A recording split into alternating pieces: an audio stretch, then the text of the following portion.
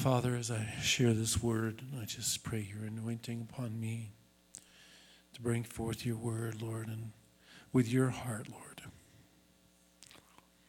Less of me, more of you. Thank you, Lord. Even though in some ways it may be a difficult word, Lord, Lord, that we would hear the word and take it to heart and apply it and live it out. I pray this in Yeshua's name. Amen. Amen. Hallelujah.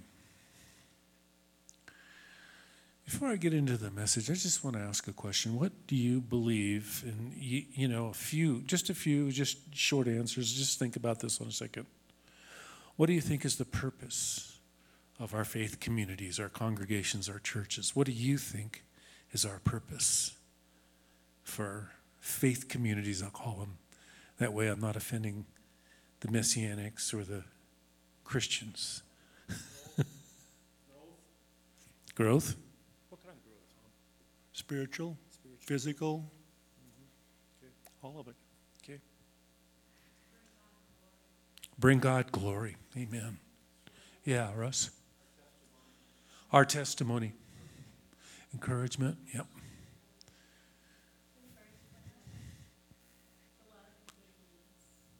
To love in good deeds. Yeah, exactly. You got it, brother. You got it.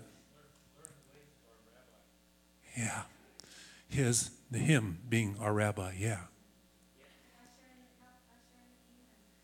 Yep, all of this. This is good. It's because his kingdom is going to come and he's going to establish. But in the meantime, it's not just like, okay, let's just wait for him to establish his kingdom. Let's just wait. No, and so I want to talk today about, we've been talking about the purposes of God, and I want to talk about our purpose as a messianic community today. Well, let me ask you a follow-up question. How have we done in all of these things that we've talked about? How have we done? Some good, some not so. The good, the bad, and the ugly, right? Yeah, C to C plus, yeah. You remember the days when you were satisfied to get a C plus? I'm not anymore. Amen. We can do better. There's a lot of room for growth, is what Tom was saying. We have to do better. These days are showing us we have to do better and we can do better. So I want to lay out in a passage of Scripture, kind of like the job description or the vision statement for the Kehillah. Kehillah, by the way, is the Hebrew word for congregation.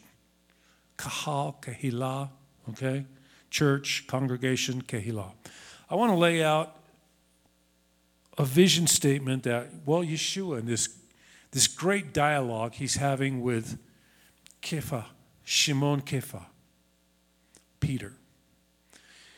You all know this, but I want to read it starting in Matthew chapter 16, starting in verse 13. When Yeshua came into the region of Caesarea Philippi, he asked his disciples, "Who do people say that the Son of Man is?" They answered, "Some say John the Immerser, others say Elisha, and still others say Jeremiah or one of the other prophets." He said, "But who do you say that I am?" Shimon Kepha answered, "You are the Messiah, the Son of the living God. Atah HaMashiach Haben Shel, the Haben El, Son of God." Yeshua said to him, "Blessed are you, Shimon, son of Jonah, because flesh and blood did not reveal this to you, but my Father who is in heaven. And I also tell you that you are Peter, Kepha, and upon this rock I will build my community, and the gates of Sheol will not overpower it."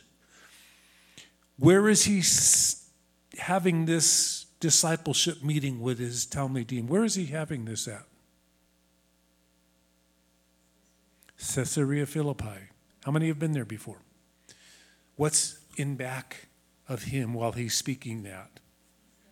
The gates of hell. The pagan altars of Pan. And he's basically saying, you know what? They will not prevail over you. I will give you the keys of the kingdom of heaven. Whatever you forbid on earth, and this is for us today. It was to Peter, but it's to us today. Whatever you forbid on earth will have been forbidden in heaven. And what you permit on earth will have been permitted in heaven. Then he ordered his disciples not to tell anyone that he was the Messiah. From that time on, Yeshua began to show his disciples that he must go to Jerusalem and suffer many things from the elders and ruling Kohanim and Torah scholars, and be killed and be raised on the third day. Peter took him aside and began to rebuke him, saying, "Never, Master, this must never happen to you." But he turned and said to Peter, "Get behind me, Satan. You are a stumbling block for me. You are not setting your mind on the things of God, but the things of men." Isn't that incredible? He had this amazing revelation about who Yeshua was. And it was revealed to him from heaven. And then all of a sudden he's saying, this is not going to happen to you, Jesus. This is not going to happen to you, Yeshua. In other words, you don't have to die. And you know what? There's an enemy out there who's saying, you don't have to die. You don't have to take up your cross daily and follow him. You don't have to do that. And Satan, Yeshua says, "Get behind me, Satan." Also speaking, setting your mind on the things of men instead of the things of God. Verse 24, then Yeshua said to his disciples, "If anyone wants to follow after me, he must deny himself, take up his cross and follow me. For whoever wants to save his life will lose it. But whoever loses his life for my sake will find it. For what will it profit a man if he gains the whole world but forfeits his soul? Or what will a man give in exchange for his soul? For the Son of Man is about to come in the glory of his Father with his angels, and then he will repay everyone according to his deeds. Amen. I tell you, there are some standing here who will not taste death until they see the Son of Man coming in his kingdom." I may step on some toes today because I've stepped on my own toes this week. But I want to talk about the purpose of a messianic community. And you guys hit on it, but let me just simplify it, is to make disciples. Make disciples. And I'm going to explain this as I roll this message out. First of all, I love Kepha's proclamation. You are the Messiah, the Son of the living God. First of all, do we all have that personal revelation? We all have to have that personal revelation that Peter had. You are the Son of the living God. You are. Could you imagine a community coming together with that same declaration that they've all made Yeshua? They're basically saying that he is the Son of the living God. There's that proclamation demands that we live a certain way as a community to really live this out.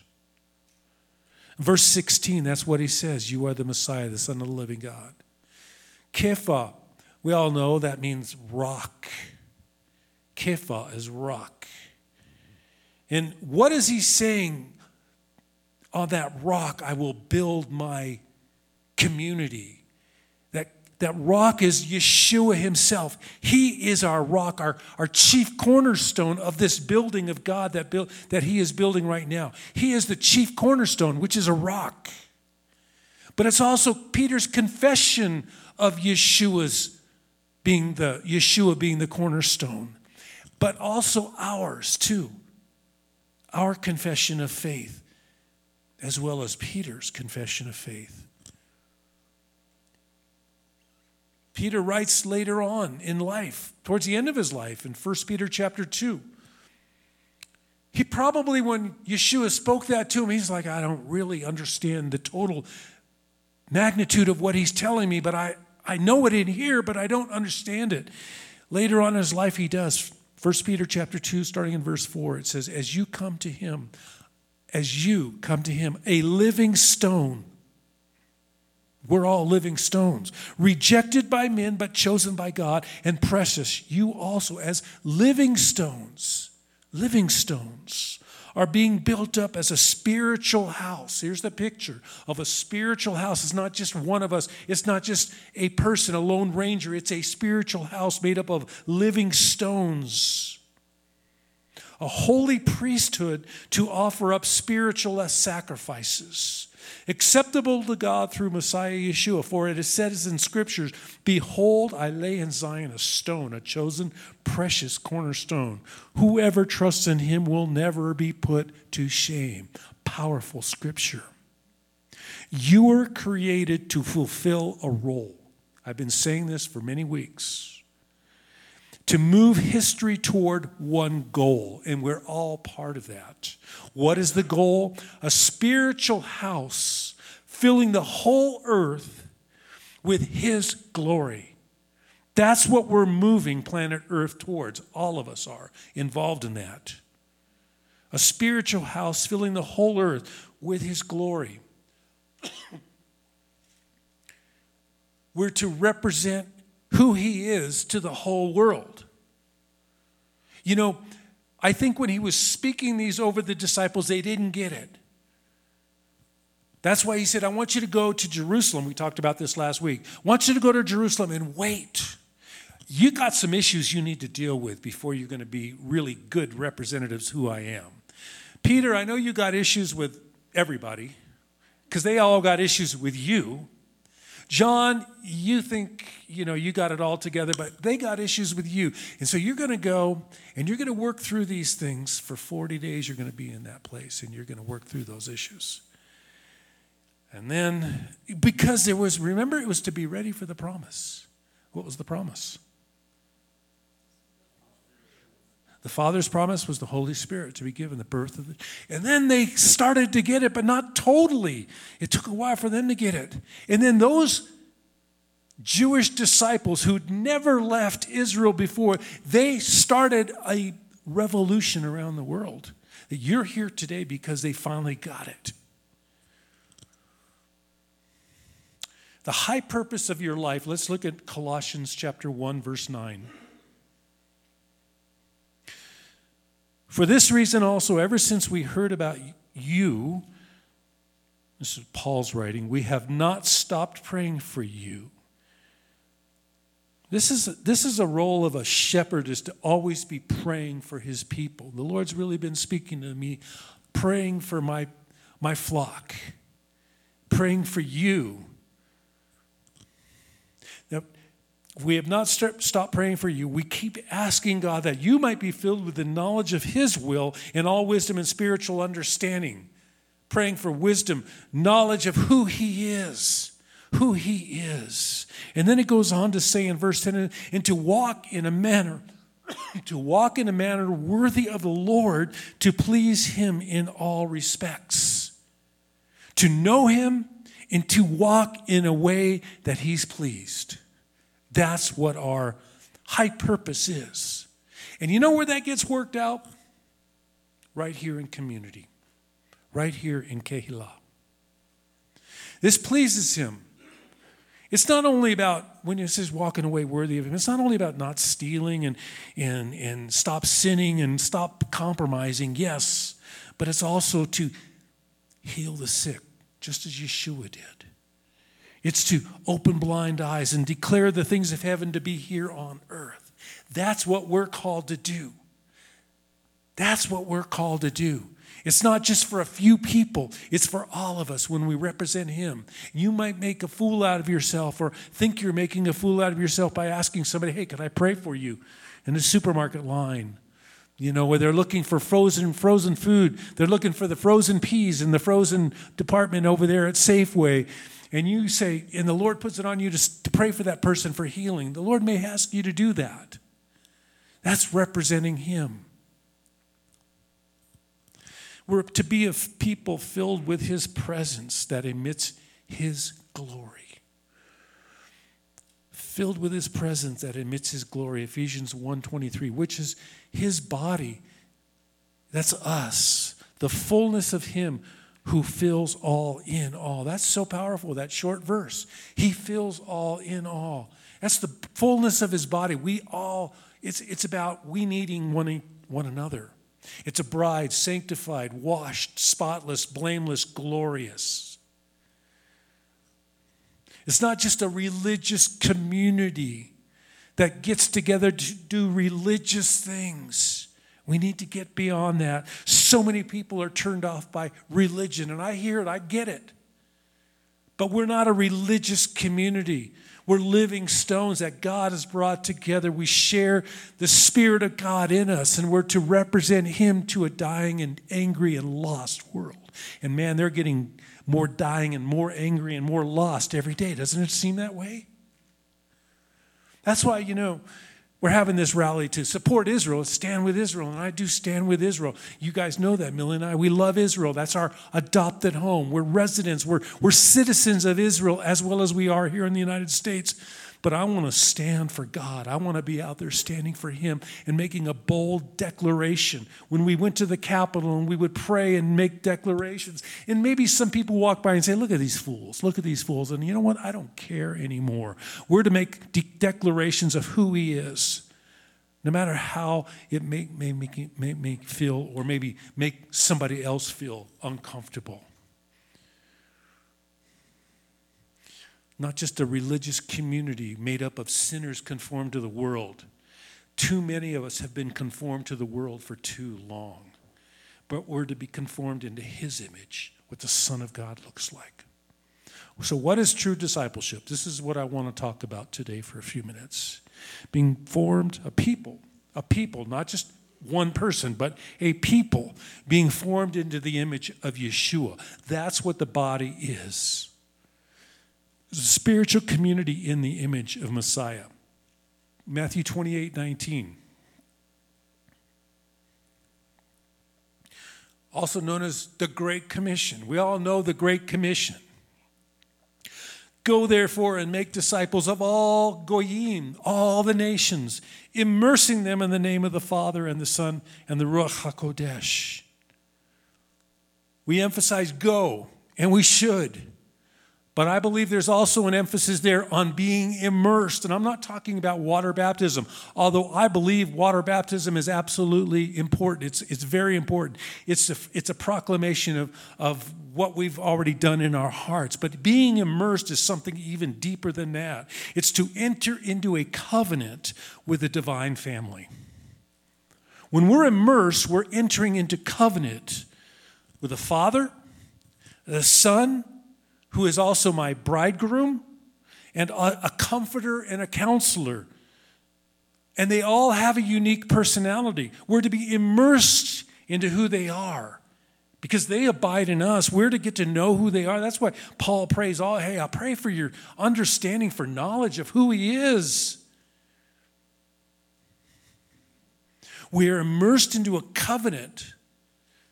We're grafted into that covenant. And it's a covenant cut by the blood of Yeshua. You see, in the Middle East back in those days, and they understood covenant. It always was confirmed by the shedding of blood.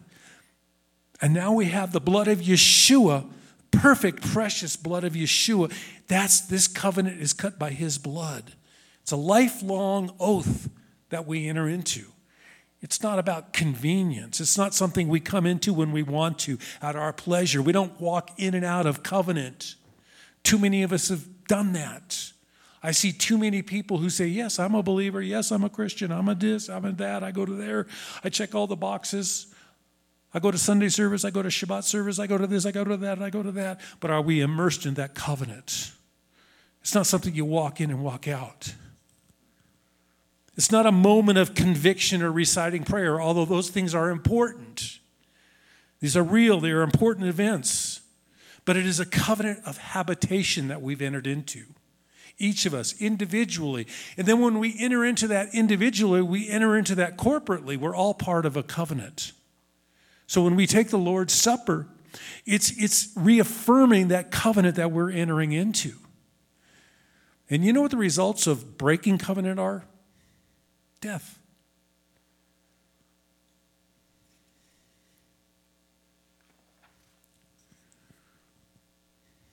A disciple is one who is trained to obey all of Yeshua's commands. Matthew 28:20, the next verse that we read. It says, teaching them to observe all, Yeshua is talking, I have commanded you, and remember I am with you always, even to the end of the age. There's two parts of this verse. The first one is to obey what he has taught us. To obey what he's taught us, not just to know the address of a scripture to use for somebody else, but to apply it to our lives. When temptation comes, well, there's a scripture to help you walk through that temptation so you don't sin. To obey all of his commandments. We're talking about blessing today during the Torah portion, Joyce. And God lays out the blessings in Deuteronomy 28. If you do this, you will be blessed. See, God desires to bless us, that good things would happen to us, prosperity. And that blessing is in obedience. So that's the first part. And the second part is to remember. So it's obey and then remember. Remember, he is with us always. See, that's covenant. Yeshua is with us. The Spirit of Yeshua lives in me. He doesn't jump in and out of me. He's always with me. When we get that revelation, I don't want to do that anymore because Yeshua is in me. I don't want to displease my Father anymore. You see, a covenant, we enter into a covenant of family. Romans 8:29. For those whom he foreknew, he also predestined. In other words, you ain't got no choice. Well, you do have a choice in the matter, but he knew you before the foundations of the world. And he's destined you for some good things, to be conformed to the image of his Son, so that he might be the firstborn among many brothers and sisters. So even here, Paul says, you're coming into a covenant of family. And Yeshua is the firstborn. He's the older brother, but he's also the bridegroom. He's the Son of God, but he's the older brother. And it even says that right there. The image of the firstborn among many brothers and sisters. He's not just our bridegroom, but he's a brother. Again, the family aspect. You see the family aspect of what I'm talking about here? I know, Tim, you mentioned that. It's family. It's family. This is what the community is all about. Family. Obedience is not a religious duty. It is the loving obligation of sons and daughters. And this is really hard today. I know, because there's so many broken families. And, there's so much, there's yuckiness, man. There's sexual abuse and physical abuse in families. The enemy just gets in and just runs roughshod over families. And so we don't learn how to walk in obedience to our natural families because maybe they didn't deserve it, but God does say to honor your father and your mother. Doesn't say you have to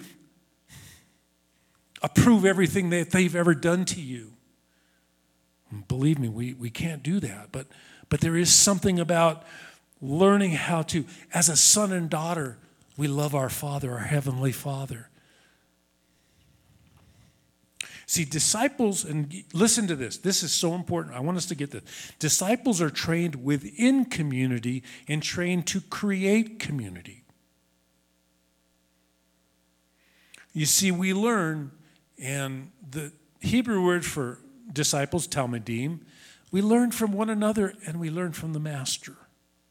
And there's different levels of discipleship.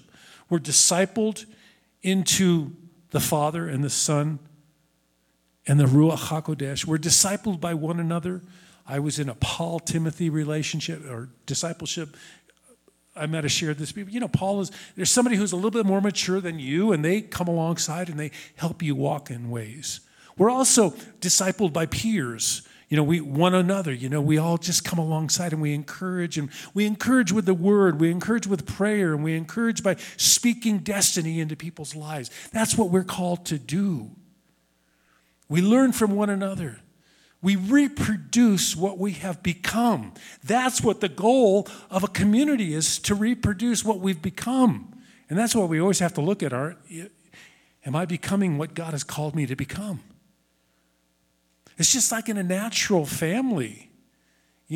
God instituted the family. That there would be fathers and that there would be mothers and that there would be, sure, there was going to be issues because we're fallen, but that there would be a protocol of how to relate to one another in a family, so that when we come into a body like this, we're able to relate to one another. And again, this is why I want to say that the enemy wants to destroy the vision or the idea of family, the concept of the covenant of family, so that sons don't learn how to be good fathers and husbands from their own fathers. But we could be reparented, and I believe that the Heavenly Father wants to reparent us so that we can be who He's called us to be. You see, Kehillah, church, congregation, whatever you want to say it, is both the context and the goal of discipleship. The context and the goal of discipleship. What do I mean by that? Context is the setting. The context is the setting. The goal is a loving community of mature, reproducing people accurately reflecting who God is. That's the goal of a community. Ephesians 4:11 through 13. Y'all familiar with this passage of Scripture, but let's read that again in context of community.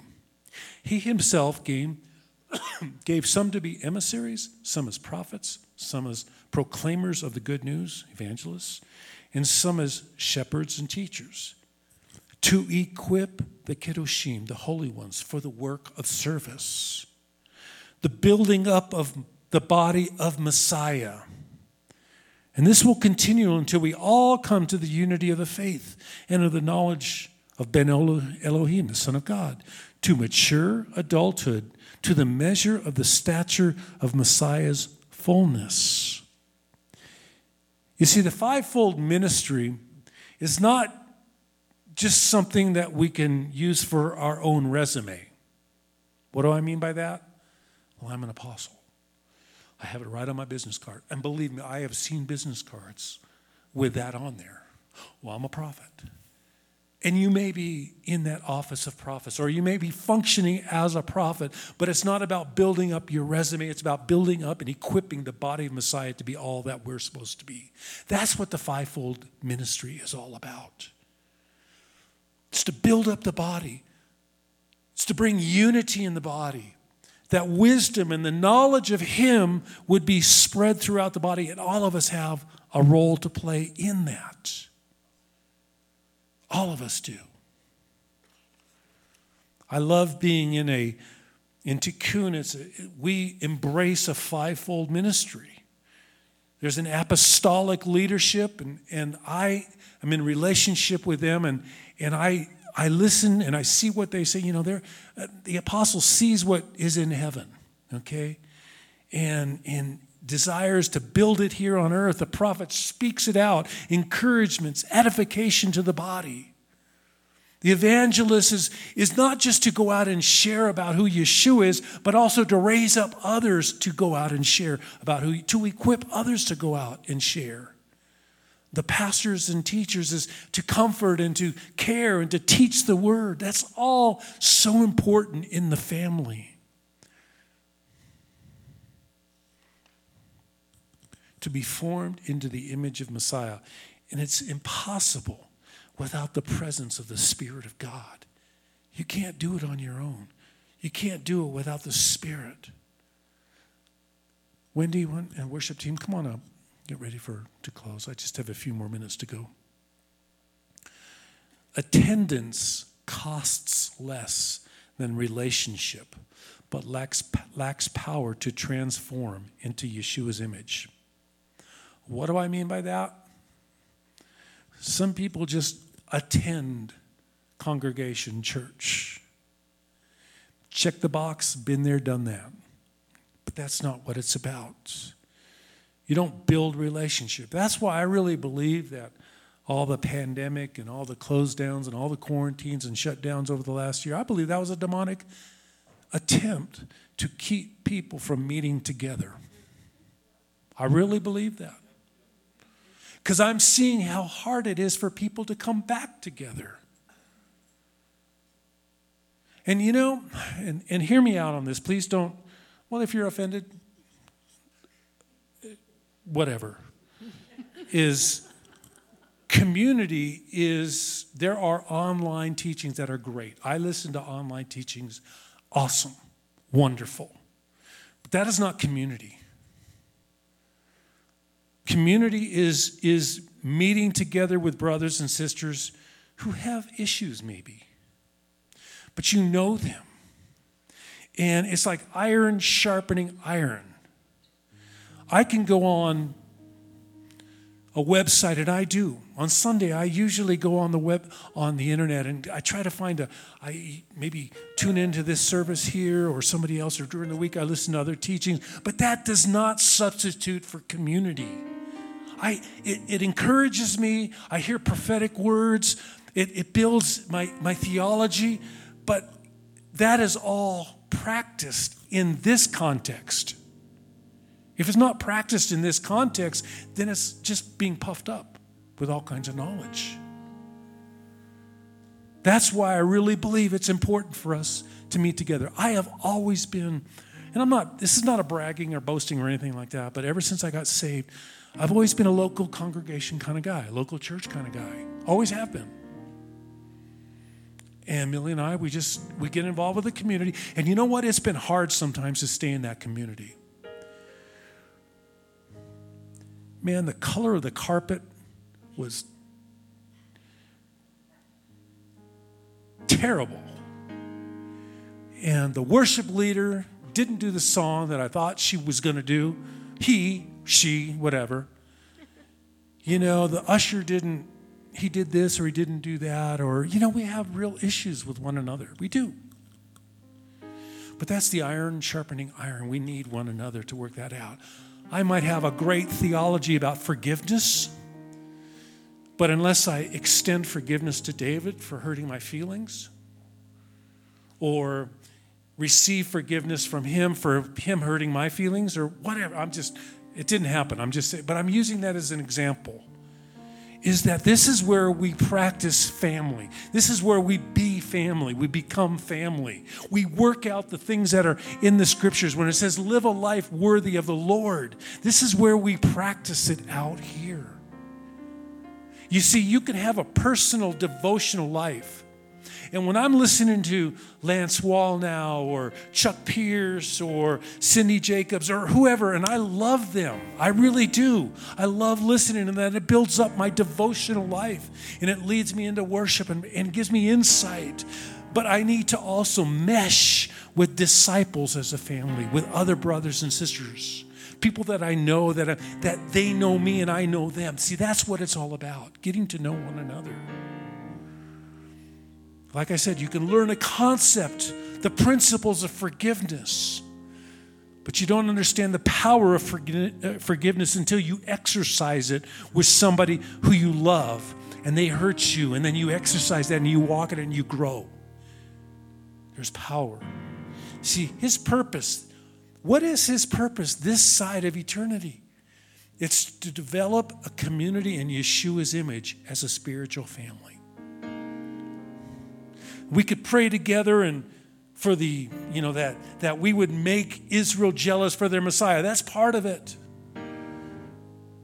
Because when he comes and establishes his kingdom in Jerusalem, guess what? All Israel will be saved on that day, the day of the Lord. I believe all Israel will be saved.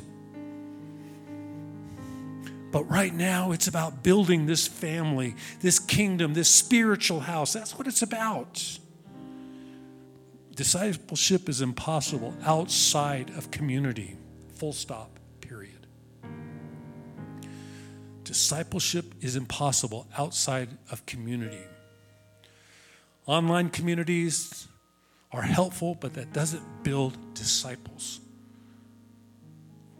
I hate to say that because I listen to teachings online. There's nothing wrong with that, like I said for the 15th time, but it doesn't build community. So to kind of bring things to a close here, conclusion, the church, ecclesia, the kehillah with a purpose. We have to be a congregation that has a purpose. He didn't die in order that we would have awesome services. I love our services. I love the presence of the Lord. But if it ends here, we've missed it. This is not what it's about. This is helpful, but it's not the end of it. He didn't die to have so that we would enjoy good services, good worship. He wants us to have a zeal for his house, and it has to consume us. And I believe that that's why the Lord is tarrying. You know, he wants to bring us into a unity. He wants us to have a zeal for his house, like he had a zeal for his house, his Father's house. He wants us to have that same zeal, that it consumes us. So that's why he brings us into community, so that we can work through our hurts, our betrayals, the things that happen in community. Because they happen in your family, your natural family, don't they? But we work through them. At least we're supposed to work through them. We work through them here too. You see, we're filled with wonderful people, incredible teaching, generosity. We are a generous congregation. For a small congregation, we're incredibly generous. And we stand against evil, and we stand for Israel. We stand for God's purposes for life and against abortion and all of these things. But we have allowed compromise into us with materialism and even liberalism in some churches and greed. We've allowed these things to come in. And usually when they come in, we look and we see those things, and our response many times is, I'm out of this place. I'm tired of that. I'm out of here. I'm going to go somewhere else. And they do. They find another congregation and church, and everything's wonderful and beautiful. 2 weeks later, something happens. And it's the same thing again, isn't it, Tom? You know?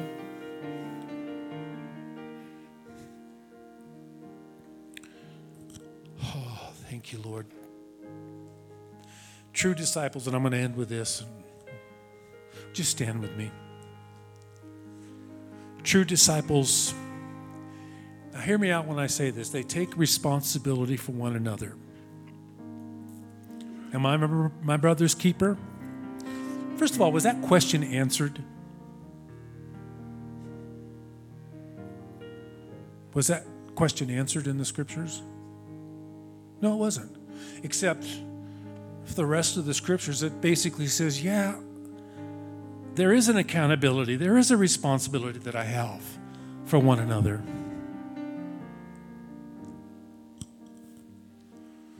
And also, we have a responsibility, not just for one another, but also, but there are times when you cut the rope, and there are times when somebody, when they leave the community, it's right that they leave the community. I understand that. I'm not saying everybody, but I'm just saying that but we also have to take responsibility for our cities, for our families, our cities, our nation. This is what a disciple is somebody who takes responsibility because they've learned from the master. So I just really want to encourage us as the body to work through issues in biblical ways. Work through things that, if there's something that's on your heart, some hurt that's been there for a long time, deal with it in a biblical way. As I mentioned earlier, Yeshua said to his disciples, wait in Jerusalem for the promise of the Father. And so they were together in one place. And it might have been uncomfortable during that time because they had to work through those issues. Issues. I use that word a lot because we all use that word. You know what I mean by issues. Sin even. Hey, let's call it what it is. It may be sin, broken relationships. They had to work through that. But the result was worth it. Wow. Think about this 2,000 years ago. The result of them waiting in Jerusalem, dealing with the issues that they had between each other to receive the Father's promises, that when the Holy Spirit just whoosh, came down, flames of fire and a mighty wind came, and it ignited a bunch of Jewish believers in a city called Jerusalem. That changed the world from that place, from that encounter. But they had to be into that place of echad, oneness with one another. I think that's when the mark of discipleship was. God says, those are my Talmudim. Those are my brothers and sisters. Wow. Shoo, promise of the Father, go. And they're still saying, like, well, are you going to establish the kingdom right now? Don't worry about times. Don't worry about that. Just go into Jerusalem and Judea and Samaria. And then you're going to go into Greece and Turkey, present day Turkey. It wasn't called Turkey back then. And you're going to go into other places. You're going to go to Spain and you might even go to, who was it that ended up in India? I think it was Thomas. Or is it Mark? Who? What are you doing on the floor? But they went to the known world, and you're here because of them. So, Father, in the name of Yeshua, we just thank you, Lord, that you are building your house. And the gates of hell will not prevail against this house. And we choose to walk in your ways, to love each other, to practice family, and to grow up into maturity, into who you've called us to be. B'Shem Yeshua HaMashiach. Amen. Amen. All right.